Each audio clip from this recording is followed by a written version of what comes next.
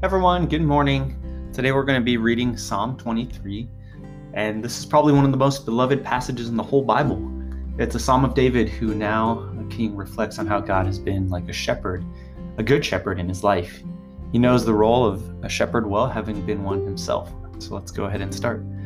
Verse 1 says, "The Lord is my shepherd, I shall not want."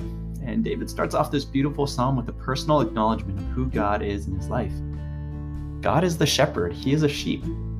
And as a former shepherd, David knew that sheep are completely and totally dependent on the shepherd for their thriving. Likewise, David is stating that the relationship between God and man is as one of a shepherd to a sheep. Sheep are generally helpless, unable to defend themselves, and very, very fearful creatures. And through this psalm, we get a picture of the kind of shepherd we have in God. I want to focus on the word my.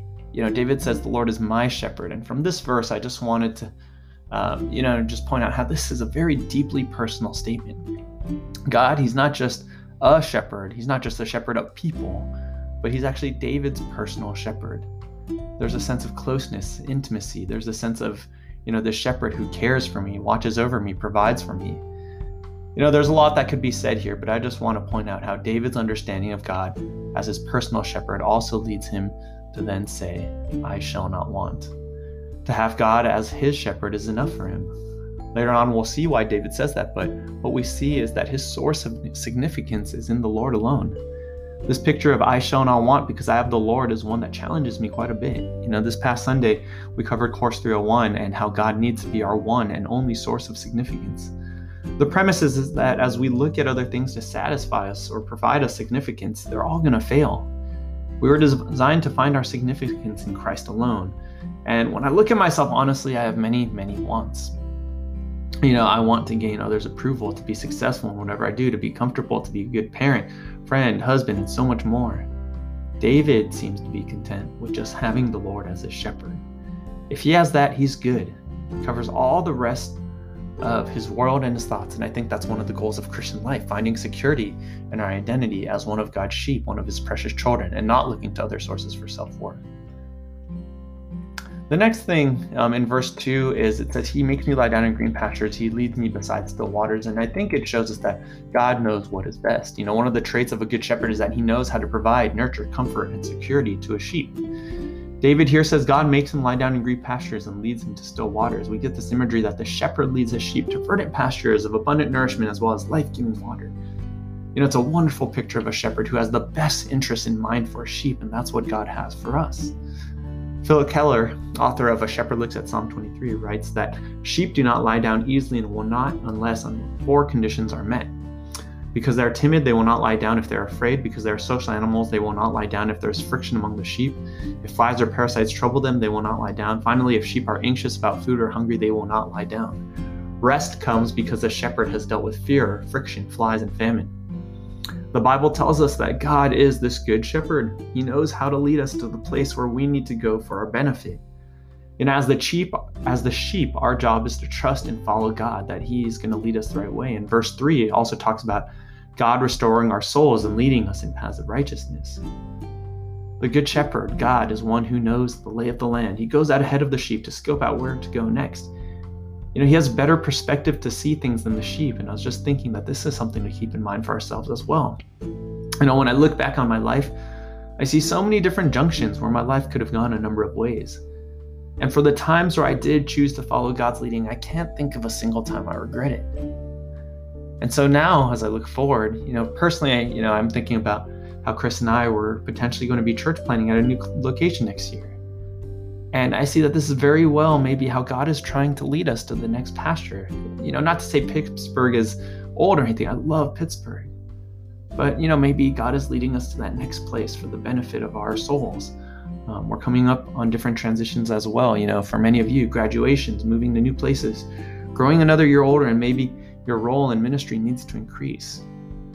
The key is not to get more awesome or have everything figured out, but it's a trust in the good shepherd's guidance.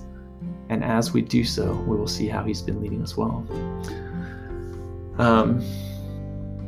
Moving on to verse 4, I was really struck by how David noted in particular that the source of his strength and not fearing the valley of the shadow of death and evil was not himself, but in fact, it was in the fact that God is with him. It says, "For you are with me."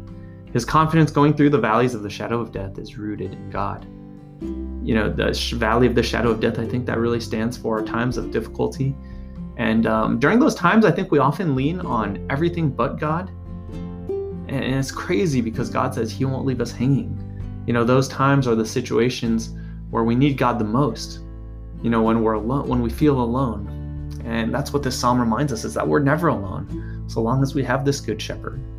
I was thinking about how these valleys can be so many different kinds of things. It could be discouraging time in ministry, running into hardships at work, disappointments in relationships with friends or family, or even, getting married one day.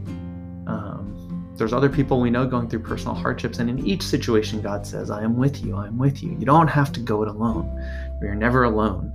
If you've ever been in a dark place alone, maybe the woods, it can be a pretty scary experience, but just to have that one more person with you makes all the difference. And God is saying, I'm always with you. You can always cry out to me, always pray to me, always find courage in me. Finally, the psalm ends with David's assurance that goodness and mercy will follow him all the days of his life, that he will dwell with the Lord forever.